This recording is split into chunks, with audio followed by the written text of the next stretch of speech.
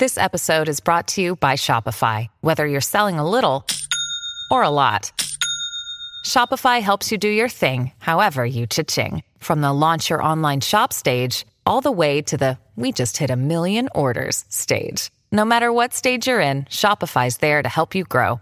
Sign up for a $1 per month trial period at shopify.com/special offer, all lowercase. That's shopify.com/special offer. Hi, I'm Neil. And I'm Ken. And we are from the Triviality Podcast, a pub trivia-style game show where a lack of seriousness meets a little bit of knowledge. Join us each week for an hour-long game of general knowledge trivia featuring special guests from around the world, plus tons of extra themed episodes. If you want to improve your trivia game, or you just want to scream at us in your car when we get easy questions wrong, then we're the show for you. Find Triviality on all your favorite podcast apps. But you know that, because you're already listening to a podcast. The world is full of stories. Stories of the strange, the bizarre, the unexpected. Join Kat and Jethro Gilligan Toth as they lift the lid and cautiously peer inside the box of oddities. Hello. Are you okay? Have you recovered? You were so emotional. We went to see the Little Mermaid over at Disney Springs, the new one. We had to sit through the closing credits so that no one would see you cry. Yeah. I even covered for you. I said, she got popcorn salt in her eyes. Allergies to salt allergies. Salt eyes. Yo, you know how it is with the old salt eyes. Yeah, I do. First of all, yes, I loved it. It was very nostalgic for me. There were a few moments that just delighted the crap right out of me. But also, we had talked about this, it was my dad's birthday, who has passed, and he was the one that took me to see The Little Mermaid, originally. And and then at the end, when she knows she's going to be missing her dad, and it was all just a lot all at once. And also, I love Sebastian. I'm feeling a little weepy because I can't get under the sea out of my head again. Yeah, you got up this morning. While I was making coffee, I was listening to The Scuttlebutt, one of the new songs in the movie, and you just were shaking your head like, oh, good. That's going to be in my head. That's going to be there all day. That and I Want You by Savage Garden has been just running circles in my head for some reason. Anytime I see your face, I just close my eyes and I am taken to a place where you press on a magenta feeling. Okay. That's fine. That's enough. We really should get started because there is a thunderstorm moving in. I don't even try to explain. I just hold on tight, and if it happens again, I will move so slightly through the arms, the lips, and the face, and the human cannibal, and I need you, I want you. Chicka-chirri-cola. That's the only part I know. Yeah. So if you hear any thunder in the background, just consider it special effects to add to the ambiance of what we're doing today. Oh, is your story spooky? Because that would work out really well. Yeah, unfortunately, not at all. Yeah, me neither. No. Let's journey down a rabbit hole of history mysteries. I love saying history mysteries. That's just fun. Today's topic sounds like it belongs in a high-tech science lab, but in reality, it hails from the distant past. Oh. Today we're going to talk about ancient atomic theory. I didn't even realize that was a thing. The first modern experimental evidence of the existence of atoms came in the early 19th century. In 1803, an English chemist, John Dalton, published his atomic theory, which proposed that elements were made up of tiny, indivisible particles called atoms. Indivisible? Yes. At that point... Well, he was wrong, because they are divisible. Right, they are. But at that point, this is what they believed. They were indivisible particles called atoms. Dalton's theory explained the behavior of gases and provided a framework for the understanding of chemical reactions. Are you sure he didn't think they were invisible? Pretty sure indivisible. That's what they believed at the time. We didn't understand that you could split atoms until much later. Had he never been to the swoopy whoop building with the whoop whoop swoop whoop whoop whoop swoop swoops? The Guggenheim? That's about as swoopy a building as you can get. No, I meant like the accelerator. Oh, CERN. No, the CERN. No, CERN was nowhere to be found. Speaking of Guggenheim, I just have to interject really quickly. The other day I referenced Gutenberg. And you were like, what does Steve Gutenberg have to do with this? And I was like, no. You just said Gutenberg. You were referring to, of course, the printing press. Right. But my mind immediately went to the classic comedic cinematic series of Police Academy movies. Did Steve Gutenberg write books? No, honey. No. Oh, okay. Sorry. Please So continue. anyway, first evidence of atoms was detected in the early 1800s. But way before we even understood what atoms were, there were brilliant minds already dissecting the minute building blocks of the universe. We're talking about ancient Hindu text, the Vedas. They were composed around 1500 to 500 BCE and are considered the oldest scriptures of Hinduism. But these texts weren't just religious or spiritual. Hidden in their verses, they contain mind-boggling insights into science, mathematics, and, believe it or not, atomic theory. Yeah. These texts were pondering on atoms, the very tiny particles that form the building blocks of matter. They didn't call them atoms, but the sages of ancient India were conjuring up complex atomic theories while folks in other parts of the world were still figuring out how to use the wheel. Which is where I would remain if I was like, you know how they're just those great thinkers of the world. Right. And I would just, I don't know. Television still really confuses me. I don't understand it. The Vedas, these books are like the philosophical and spiritual foundation of Hinduism. The term Veda translates to knowledge or wisdom in Sanskrit. They're a treasure trove of hymns, of rituals, philosophical discussions, and have played a central role in shaping Indian culture and religious practices. The Vedas are divided into 4 primary collections, and the teachings and principles revolve around understanding the nature of existence, self, and the universe. So here's where things start to get really interesting. As we now understand atoms making up everything in the universe, the ancient sages of the Vedas, they kind of beat us to the punch. They theorized about an entity called Paramanu. In Sanskrit, that means beyond atom, para-anu, essentially beyond the atom or the smallest particle. Okay. So these guys, picture this, they're kind of sitting around probably under a banyan tree or something, and they came up with the idea of Paramanu, the indivisible particles that were so tiny it was invisible to the naked eye. Paramanu was conceived as the ultimate, undividable, and absolute particle of matter. Now, flashback to what I was talking about. The original modern-day science discovery, well, not discovery, but recognition of atoms, they thought that was the base particle, that it was indivisible. Right. But as you pointed out, we were wrong. But the Hindus knew it. Strikingly similar to our modern concept of what atoms are today, what we understand as atoms today. Scientists discovered that atoms could be split into protons, neutrons, and electrons. For a very long time, we thought the atoms were the smallest particles. But 2,000 years ago, Hindu sages were theorizing about this. They even had a name for it, Paramanu. So in a nutshell, these ancient thinkers had their own version of atomic theory, conceived without any of the scientific equipment or knowledge that we have today. No atomic microscopes. They were truly ahead of their time, just combining philosophy, spirituality, and what we now call physics into a unified view of the universe. According to the Vedas, Paramanus combine to form Anu, what we might think of today as a more complex form of matter.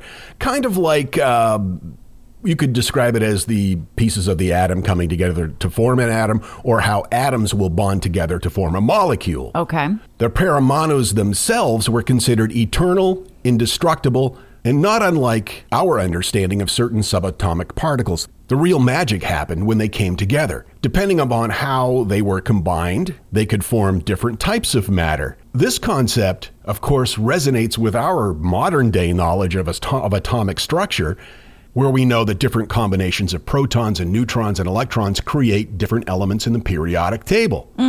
They knew this, or they theorized about it. That's kooky. But they even went a little bit further. They associated these combinations with qualities. For example, they theorized that certain combinations of Paramanus could be the root of color, of taste, and even sensory perceptions. That's really interesting. It suggests they had a pretty sophisticated understanding of the world at the microscopic level, even though it was 2,000 years ago. How though? Sitting around talking about things and theorizing and using their minds. So let's time travel to modern times and compare the two views of the universe, the Vedic atomic theory and the modern atomic theory. So you've got the Paramanu, the smallest indivisible particle according to the Vedas, and how they can combine to create different atoms, different forms of matter.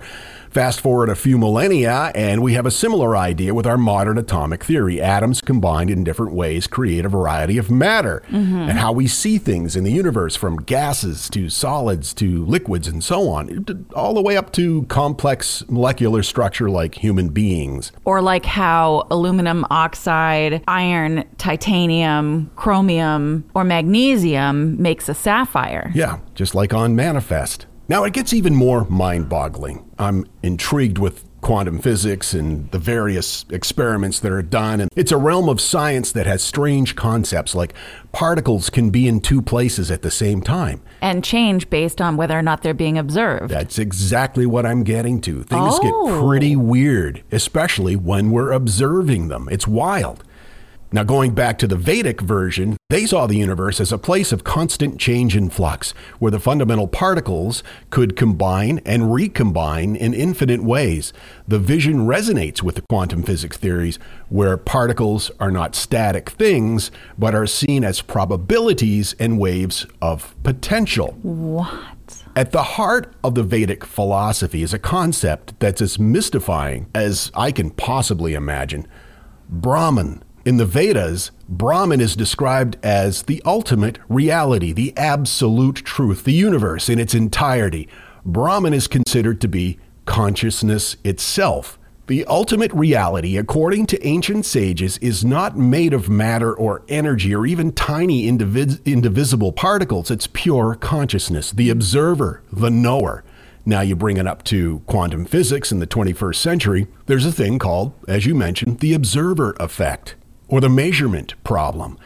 Simply put, it's the idea that just observing or measuring a quantum system can change its behavior. It's as if these particles know they're being watched and behave accordingly. Just observing a wave will collapse it to a particle. Or the slit theory. The slit theory. I was just going to say, if you want a mind-blowing demonstration of this, look up the double slit experiment. Yeah. There are many great YouTube videos that describe it in very simple terms, which is how I understand it. Yep. So could these ancient Veda texts, with their focus on consciousness as the ultimate reality, be saying pretty much the same thing that modern quantum physics is now grappling with? Could the observer, consciousness if you will, indeed be an integral part of the fabric of the universe? Oh my gosh. It's an intriguing thought. Sure is. On one hand, we have ancient wisdom handed down through millennia, asserting that consciousness is the ultimate reality. On the other hand, we have cutting-edge science, quantum physics, suggesting that the act of observing can influence the very nature of reality. It's almost like these ancient sages and modern physics are kind of reading from the same textbook. Just one's written in Sanskrit. And it poses the question, if we think of ancient texts and modern science as being at odds, we could be wrong. What if we just changed our perspective a little bit? What if we saw them not as adversaries, but partners, in a way that when you put the pieces together, help us better understand the universe? It's mind-blowing to me. It really is, that 2,000 years ago, they were sitting around having discussions like the ones that Max Planck had. Right before he went to the Swoopy building. Yeah. Side note, one of my favorite movies, The Legend of Bagger Vance. There are interpretations that draw parallels between the characters in the movie, specifically Bagger Vance, Will Smith, and Ranulph Juna, and the Hindu epic, the Bhagavad Gita. Bagger Vance, Bhagavad Gita. They don't make the connection directly in the movie, but in the Bhagavad Gita, Lord Krishna serves as the charioteer and a guide to the warrior prince Arjuna on the battlefield. And in the movie, Bagger Vance assumes that role as a caddy and a mentor to Juna, a former golf prodigy. Both Krishna and Bagger Vance take on seemingly ordinary roles while imparting wisdom and guidance to their respective counterparts. The teachings Krishna imparts to Arjuna in Bhagavad Gita revolve around duty, righteousness, and the nature of existence. Krishna emphasizes the importance of fulfilling one's responsibilities without attachment to the outcomes and encourages Arjuna to find his inner strength and fight for what he believes is just.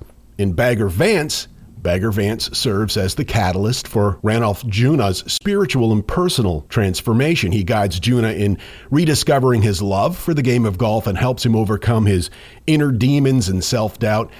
His teachings to Juna can be seen as loosely paralleling the lessons of Krishna. They both explore the themes of self-realization, purpose, and the transcendent nature of the human spirit and reality. They emphasize the importance of letting go of attachments, finding inner strength, and fulfilling one's duty or purpose in life. And I was just watching an interview with Bryan Cranston. He was asked, what's the best advice you can give somebody regarding acting? And he said, when you go to an audition, stop thinking that you need it. Stop thinking that you're there auditioning for a job. Your job is to create a character based on the information they give you. Just go in and present that character and then let it go. Yeah. Very similar. We've had that conversation before about job interviews of any kind. Yeah. My source information, The Tao of Physics by Fritjof Capra, Quantum Enigma from Fred Kuttner, and The Marriage of Sense and Soul, Integrating Science and Religion by Ken Wilber. That was really interesting. It's a fascinating topic.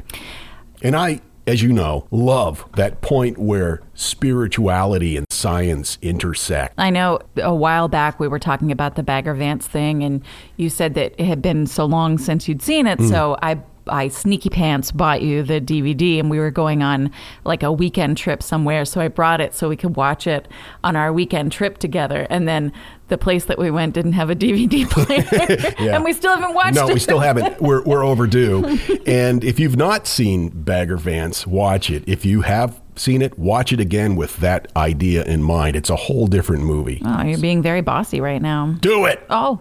This message is sponsored by Greenlight. You know, as your kids get older, there are some things about parenting that gets easier. I remember once hearing my sister tell my little niece, if you put your pants on, I'll give you some Fresca. And when kids can start to reason that they get something if they do something right, it's a lot easier to manage them. Having that conversation about money with your kids, that's not the easiest thing in the world. Fact is, kids won't really know how to manage their money until they're actually in charge of it, and that's where Greenlight can help.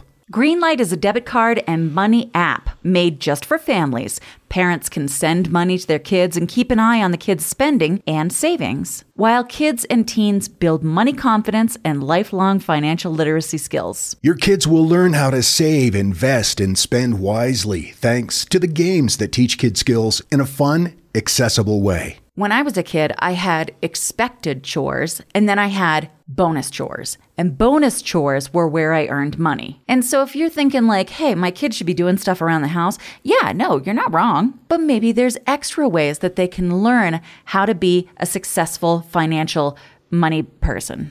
What was one of the bonus chores that you had to do? Rub my mom's feet. And what did that pay?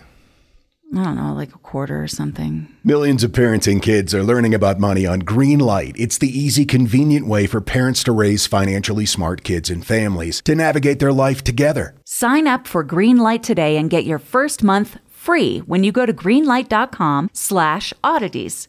That's greenlight.com/oddities to try Greenlight for free. Greenlight.com/oddities. I've got to tell you, the longer we've had our Aura frame, the more I love it.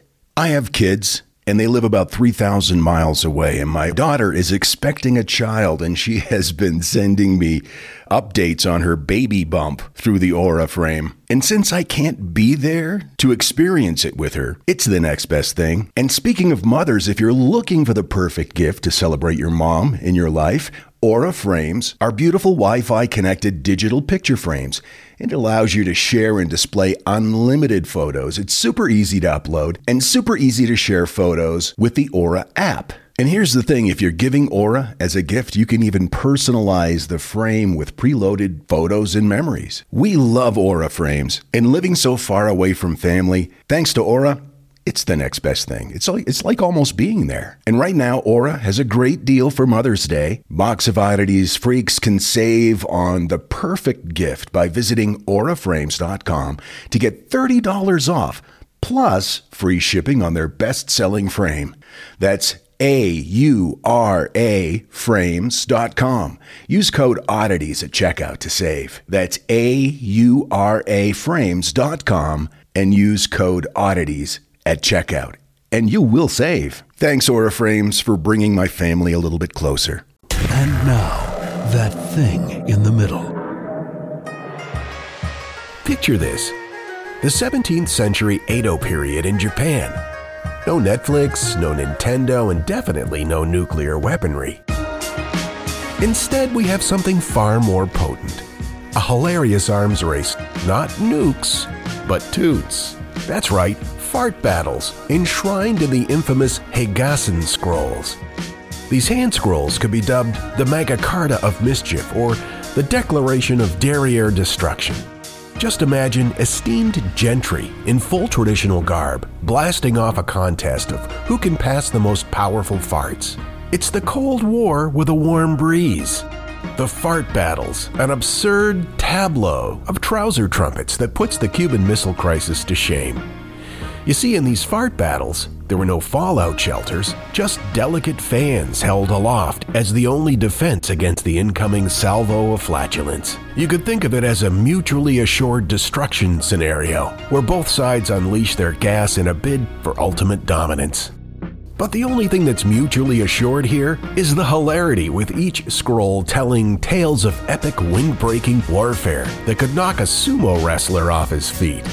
In the grand course of human history, it's important to remember there was once an arms, or maybe a cheeks race, that was so silly it could only be told in the format of hand scrolls.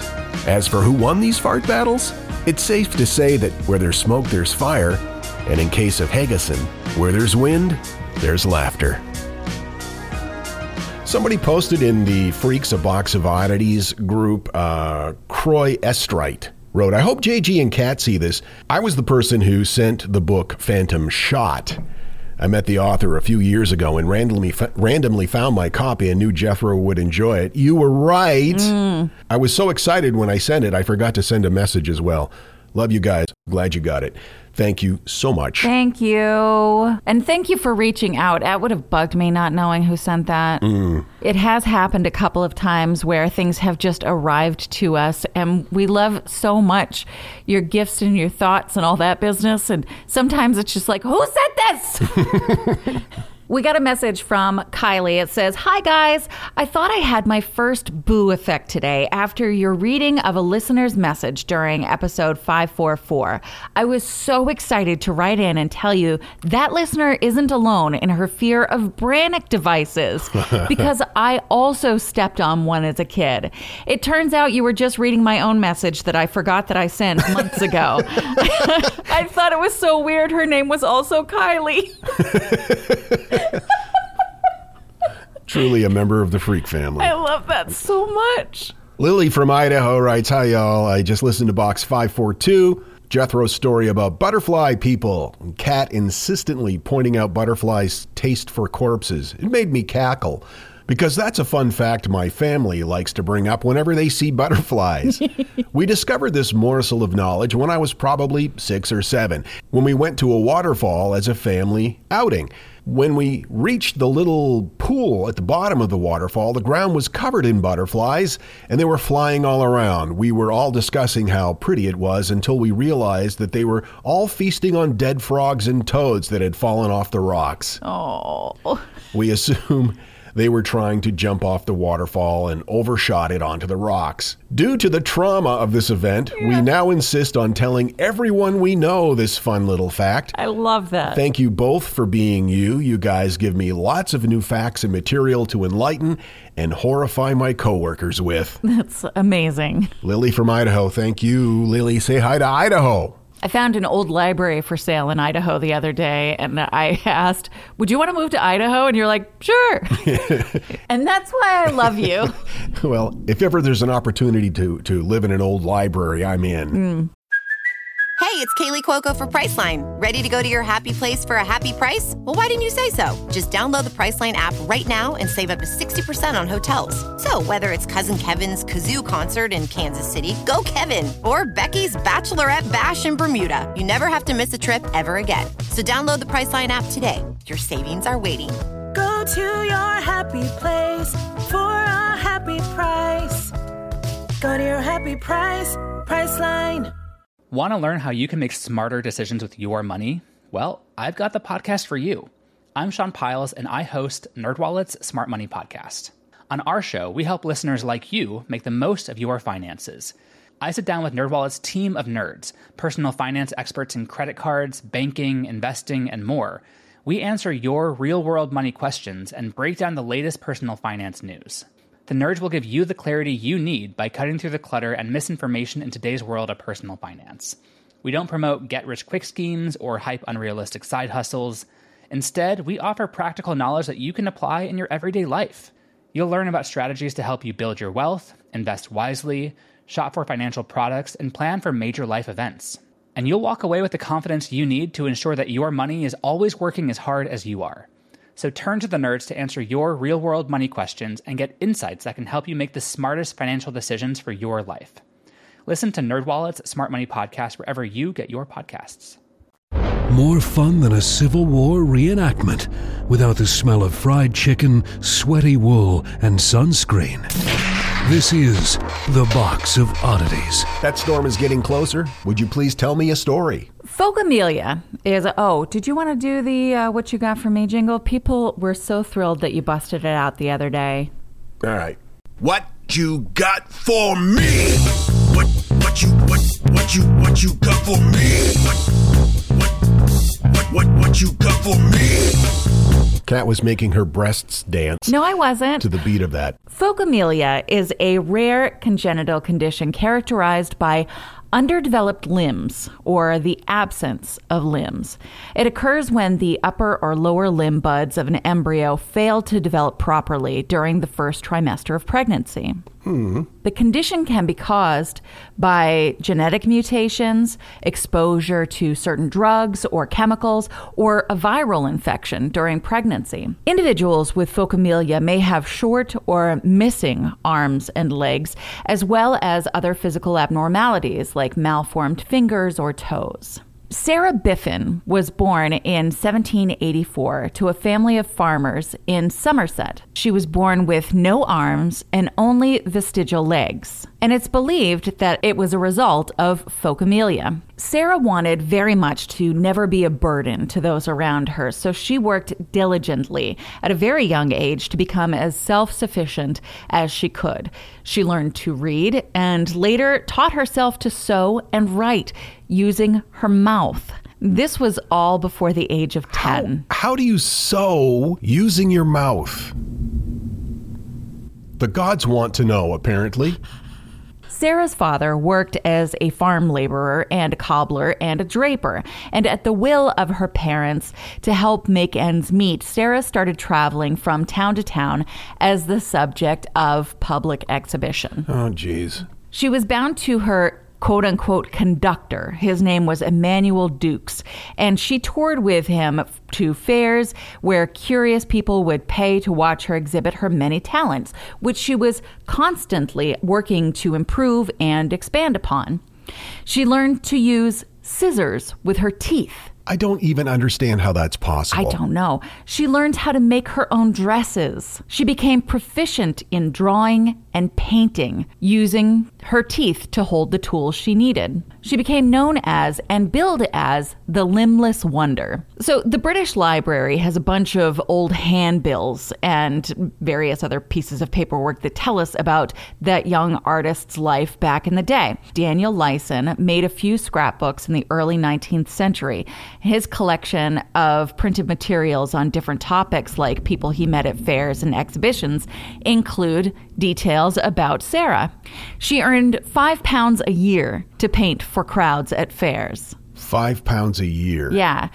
Even adjusted for inflation, that's paltry. Yeah, it seems like maybe her handler got a large portion of what she was making. Seems to be a pattern. Yeah. License Collectanea really gives us a peek into Sarah Biffin's touring life. There are handbills from Tetford, from Sheffield, from Wells and Rochester, and it shows that people could pay a small fee to see her, and sometimes to get a little piece of art. One advertisement proclaimed her a great genius in drawing and painting with her mouth, adding, "The reader may easily think it impossible she should be capable of doing what is inserted in this bill, but if she cannot, and even much more, the conductor will forfeit 1,000 guineas." So people would come, and they would sit for portraits by Sarah, often in miniatures, and Sarah became the leading attraction.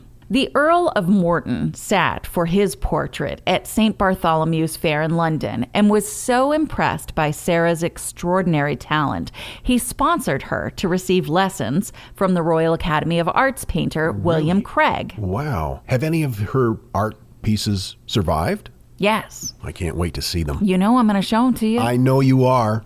Sarah branched out on her own after a decade with Dukes, her handler, and found great success and a much more lucrative setup.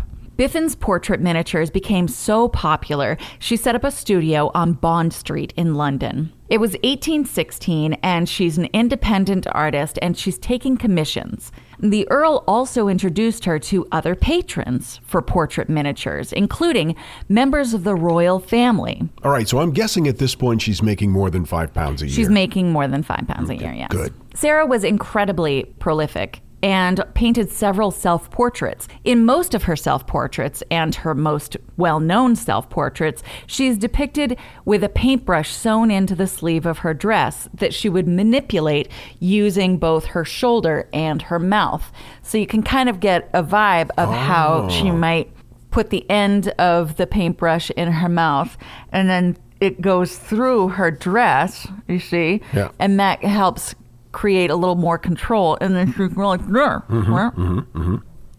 1821, London's Royal Society of Arts awarded Sarah Biffin a silver medal for one of her historical miniatures.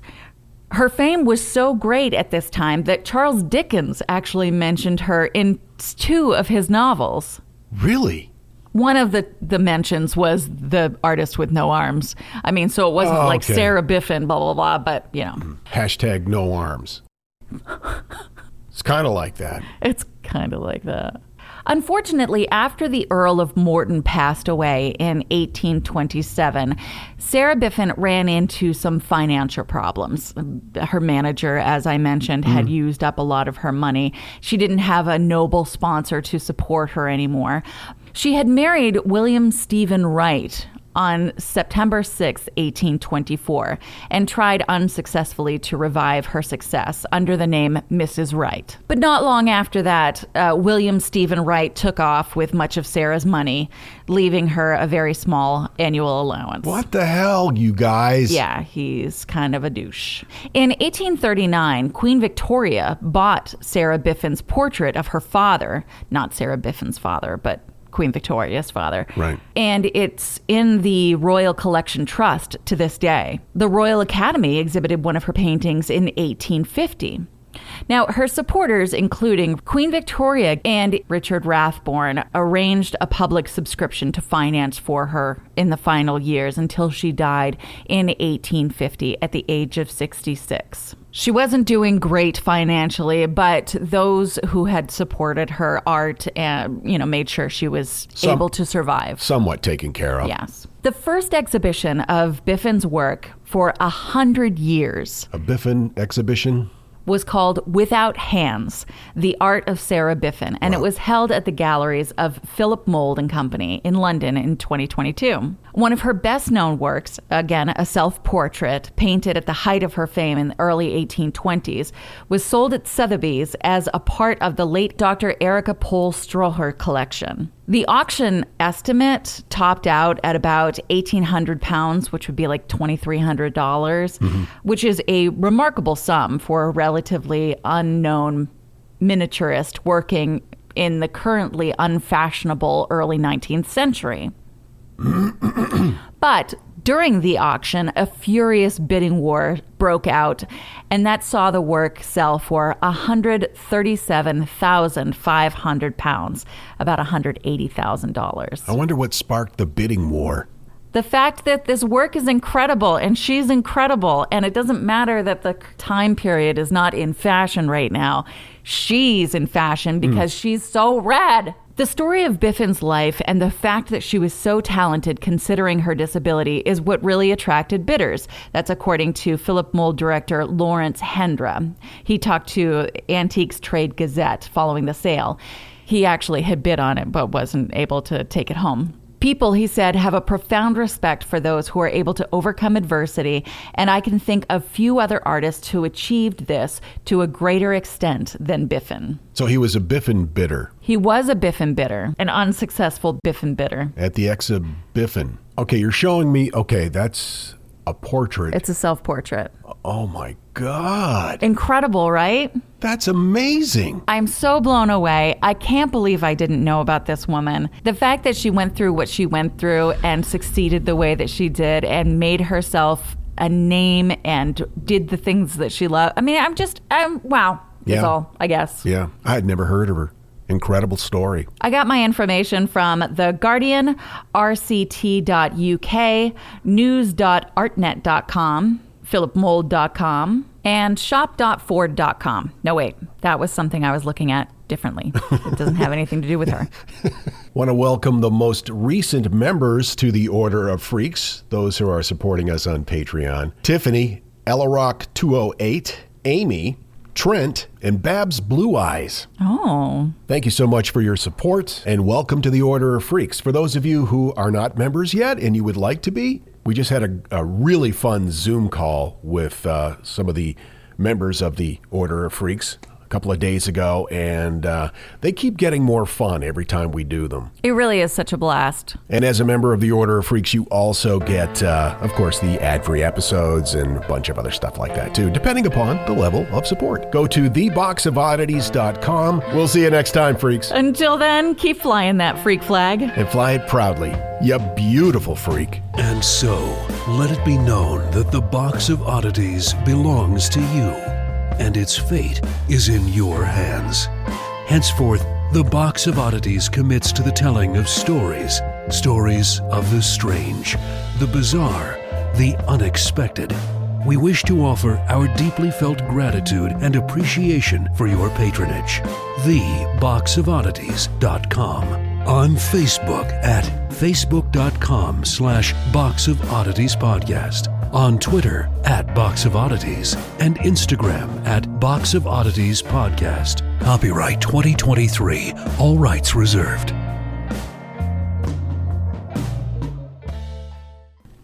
Sarah was incredibly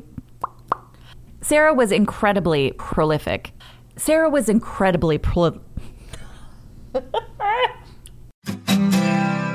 My name is Greg Jackson. I'm a historian, professor, and the creator of History That Doesn't Suck, a podcast that provides a complete overview of U.S. history through storytelling, yet keeps the rigor you'd expect in a university class. Starting with 22-year-old George Washington in his first battle, join me for a chronological telling of the United States story, its unlikely revolution, fractious civil war, tenacious inventors, brave reformers, and more. With more than 100 episodes, you can already binge listen your way through the progressive era. Find History That Doesn't Suck wherever you get your podcasts.